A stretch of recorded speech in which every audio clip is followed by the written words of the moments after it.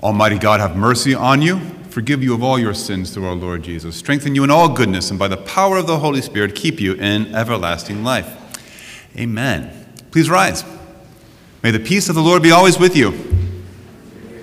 Please take a moment to exchange a sign of peace with those around you. The quiet exchange of peace. Please be seated. Welcome again to those in person on the lawn and online.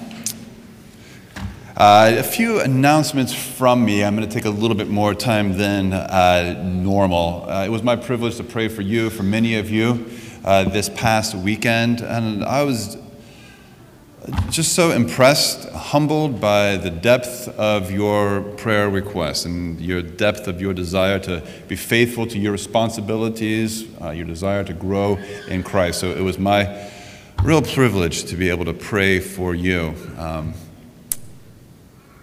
There are a couple of themes that I'll mention throughout the next couple of weeks, but on the subject of work, there is just a lot of uncertainty. For good reason. A lot of people just don't know what the future holds regards to their work. Let me just highlight our family fund. That is a charitable fund that was established many, many years ago by a faithful church family that themselves were in a hard position at one time, and they were helped out by the church. And they established this fund called the Family Fund to provide generous gifts, rent relief for members of this church family who may find themselves in need. We're not very good at asking for help, but let me just encourage you to make use of that fund as it is helpful. I want to talk just a little bit about the direction I feel we need to move in as a church for this next season. When I say season, I mean not only the fall, but I mean just a clarification for the direction of the church, and it's a direction we're headed home. And here's what I mean. I think the home is extremely important.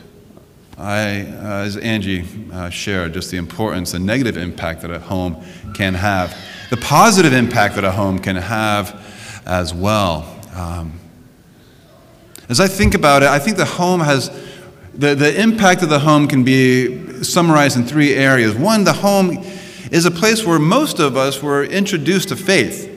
Not all of us, thank God, but most of our journeys to faith begins with statements like, well, I was raised in a Christian home. You heard that from Angie, regardless of how often or how regular, but the parents took kids to church, and that's how our journeys begin, and there's no shame for the testimony that begins with, well, I was raised in a Christian home, and that's how I sort of got on the journey.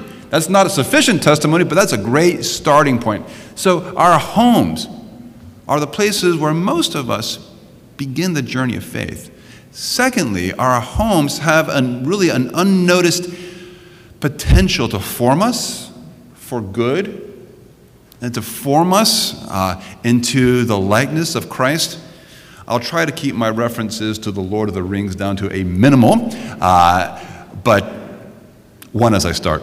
The heroes of the Lord of the Rings were not wizards or warriors. They were little hobbits. And J.R. Tolkien, the author, was very intentional because hobbits are not strong, they're not super wise, they don't have they're domestic.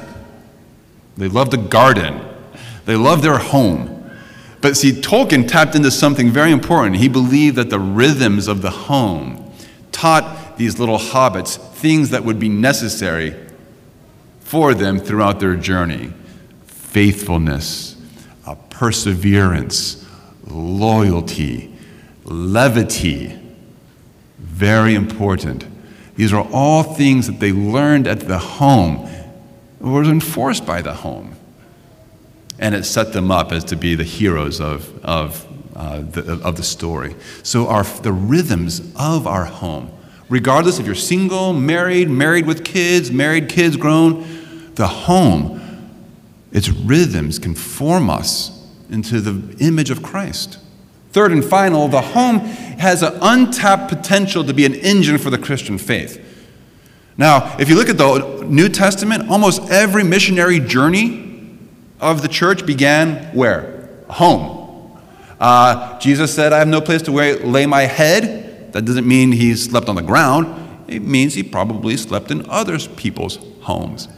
The home for the early church was a place of refuge, a place of safety. This great word, hospitality, was one of the key words of the Christian home, and a great opportunity for the expansion of the faith through the home.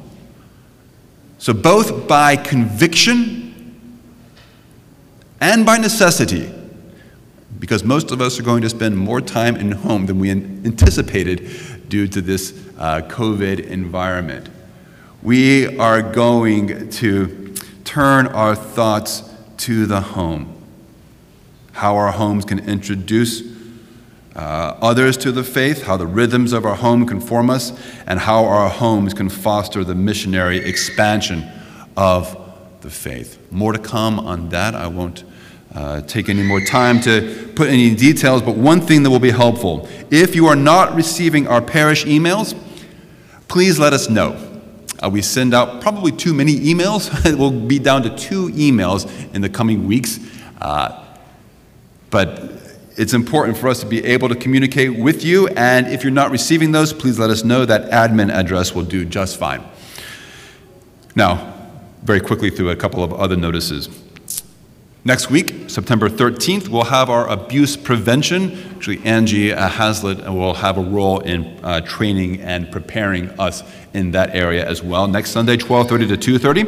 You also see notes in your service leaflet about a benefit concert for people impacted by COVID, by this COVID sickness. We're all aware of one family in particular who has suffered a grievous loss from this illness, and this concert will benefit them.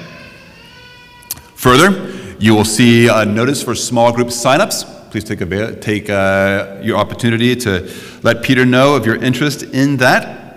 And that is it from me.